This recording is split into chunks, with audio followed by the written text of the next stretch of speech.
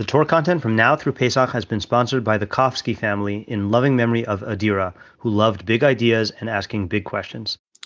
Hello, I'm Rabbi Matt Schneeweiss, and this is the Stoic Jew podcast, where we explore the relationship between Judaism and Stoicism. Now, I know I just made an episode saying that we're going to be going through Seneca's Shita on Hashgacha, his view on divine providence, but change of plans. Okay, change of plans in two ways.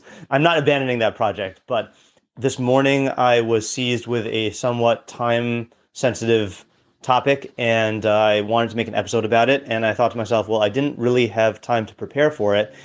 But then I also realized that for a while now, I've wanted to try to swing the pendulum back to shorter episodes. I mean, when I started this off, before this was even a podcast, I started off doing only 5 minutes as my limit.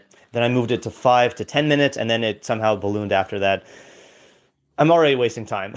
Anyway, my point in bringing that up is I want to try to make shorter episodes, but we'll see what happens. Anyway, so let me set the stage for this, okay? Well, actually, no. Let me read the actual text that we're going to do. So we're going to focus on Marcus Aurelius's Meditations, Book 6, Chapter 31. Very short chapter. He says, "Clear your mind and get a hold on yourself, and as when awakened from sleep and realization it was only a bad dream upsetting you, wake up and see that what's there is just like those dreams."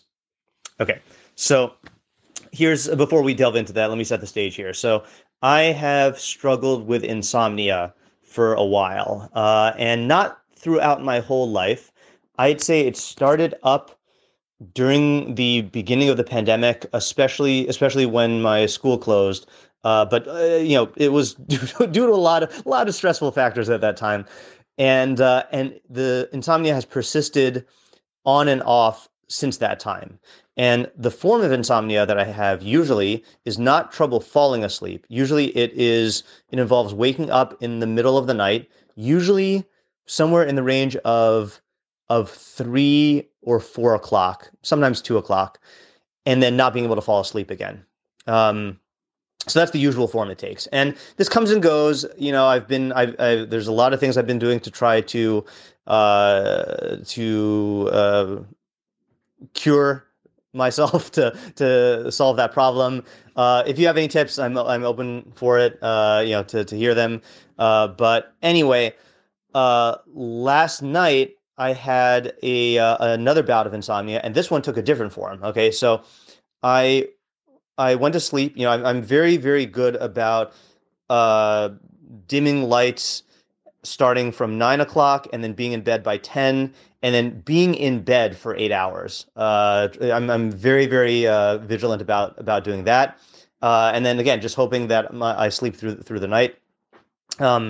So last night I woke up with a nightmare, which I don't have a lot of nightmares. Okay, so I woke up with a nightmare in the middle of the night, and I have a pretty good internal clock. I don't like looking at the clock because if I find out that it is 4 or 5 o'clock, then it pretty much destroys all chances of me falling asleep again. Because I can't just fall asleep when there's 2 hours remaining or 1 hour remaining until I have to get up at 6. So I didn't look at the clock. I went to the bathroom, went back into my bed, and struggled to fall asleep. Now, I have a pretty good internal clock, and I figured it really, really did feel like I had woken up at 4 or 5 o'clock, and I felt like I had been in bed for about an hour. And so I finally decided, okay, I'm gonna mentally prepare myself to start my morning at 5. Okay, so I look at the clock, and it's 1 o'clock. Okay, which means that the nightmare woke me up at around 12. Okay, and which meant that I had like a whole portion of the night left. So I was like, okay, that's pretty good. So I'm going to go get out of bed and read, okay, which is another tip that they say, that you should not stay in bed to try to just struggle to fall asleep. So got out of bed and I read, went back to sleep. I woke up in the middle of the night with another nightmare. Okay, thankfully I was able to fall asleep again. And then I woke up again at 5 a.m. with another nightmare. Okay, so then I got up. And I read the quotation from Marcus Aurelius is actually the February 15th quotation from the Daily Stoic, from Ryan Holiday, which I recommend.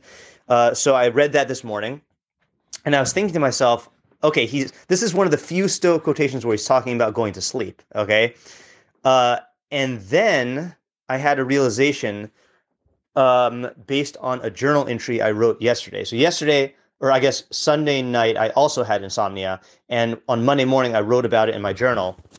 And I wrote about it I didn't quote it, but I wrote about it based on Epictetus's opening paragraph of the Enchiridion, the handbook, which we've read and discussed many times. And this is really the essence of Stoicism, in my opinion. He says, on the one hand, there are things that are in our power, whereas other things are not in our power. In our power are opinion, impulse, desire, aversion, and in a word, whatever is our own doing. Things not in our power include our body, our possessions, our reputations, our status, and in a word, whatever is not our own doing. Now, things that are in our power are by nature free, unhindered, unimpeded. But things not in our power are weak, slavish, hindered, and belong to others. Remember, therefore, that whenever you suppose those things that are by nature slavish to be free, or those things that belong to others to be your own, you will be hindered, miserable, and distressed. You will find fault with both God and men. If, however, you suppose to be yours only what is yours, and what belongs to another to belong to another, as indeed it does, no one will ever compel you, no one will hinder you, you will find fault with no one, reproach no one, nor act against your own will. You will have no enemies, and no one will harm you, for no harm can touch you. Okay, so again, the essence is basically note what is within your control and what is not within your control, and realize that the feeling like you can control what's not in your control is only going to lead to misery. So relinquish control over that which you don't have any control over. So in my journal entry, I was reflecting on the fact that I think one of the reasons why I struggle so much with insomnia is because it is outside of my control. Like, I set myself up to get a good night's sleep, and many nights I do, and some nights I don't, and I can't. It bothers me. It frustrates me that I can't figure out the reasons, and that kind of made a light bulb go off in my head that I think maybe one of the problems and one of the reasons why there's so much stress that I have surrounding my insomnia is because the process of going to sleep involves relinquishing control. And for someone like myself who is so intent on time management and on controlling every aspect of my of how I use my day, I extend that expectation to the night and feel like I should be able to control how I sleep. And the fact that there is so much a person can do to set themselves up for a good night's sleep leads one to the mirage of believing that, oh, of course I can actually, if I do all those things, then I'll control the outcome, which of course is insane. So I was in my journal, I was reflecting on the fact that maybe one of the keys to controlling my insomnia, one of the keys to at least diminishing the stress and anxiety around my insomnia, both before I go to sleep and then when I wake up in the middle of the night, is to consciously reflect on this idea of relinquishing control. And that's when it hit me, the last stanza of Adon Olam, which many people have the minhag, have the custom to say before they go to sleep. Not my particular custom, but maybe I'll consider adding on these last two verses. Biadacha afkid ruchi be'es ishan va'ira v'im ruchi gviasi Adonai lo ira. Into his hand, into God's hand, I shall entrust my spirit when I go to sleep, and I shall awaken. With my spirit shall my body remain. My Lord is with me, I shall not fear. Okay, so it is an explicit statement of turning over control of your body and mind, Gviasi and Ruchi, to God. And that, as we say, as I just gave a share on this on Friday, Hakol b'yedei shamayim chutz mi'yirah shamayim. Everything is in the hands of heaven except for fear of heaven, which means that you have your own free will, and then everything outside of your free will is really controlled by God, whether through hashgacha pratis or hashgacha klalis, or hashgacha klalis via hashgacha pratis, as my last Wednesday's share was about. So I think reflecting on this idea that really it is up to God whether you get a good night's sleep or not.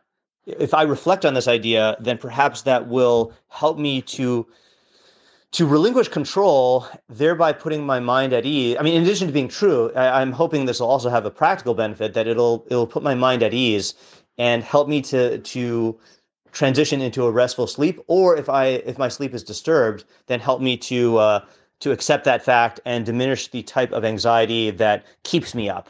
So that's my proposed Stoic solution to insomnia. And we'll see if it works. We'll see if I can implement it, and then we'll see if it works. One of the other problems is that I can never really think or feel clearly in the middle of the night. Like all the anxieties get exaggerated, and all the fears and all the distorted ways of thinking get exaggerated, and so that's the thing. Oh, sorry, I forgot to circle it back. Oh, so what Marcus Aurelius is saying, I mean, when he says again, he says, clear your mind and get a hold of yourself, as when awakened from sleep and realization it was only a bad dream upsetting you, wake up and see what's there, just like those dreams. Now, if you read that superficially, you'll think he's saying like, row, row, row your boat, life is but a dream, that everything is like a dream. But no, what he's saying is that there are so many things in waking life that you can't control, like what Epictetus says. And if you reflect on the illusory nature of those fears and those threats and shake it off like you would shake off a nightmare, that'll help you. In other words, focus on what is actually real and make that clear break between, okay, well, the nightmares that are intimidating me are illusions, and then this is the actual reality. So if you can do that in waking life with those things that are outside of your control, then you'll be more likely to succeed. Okay.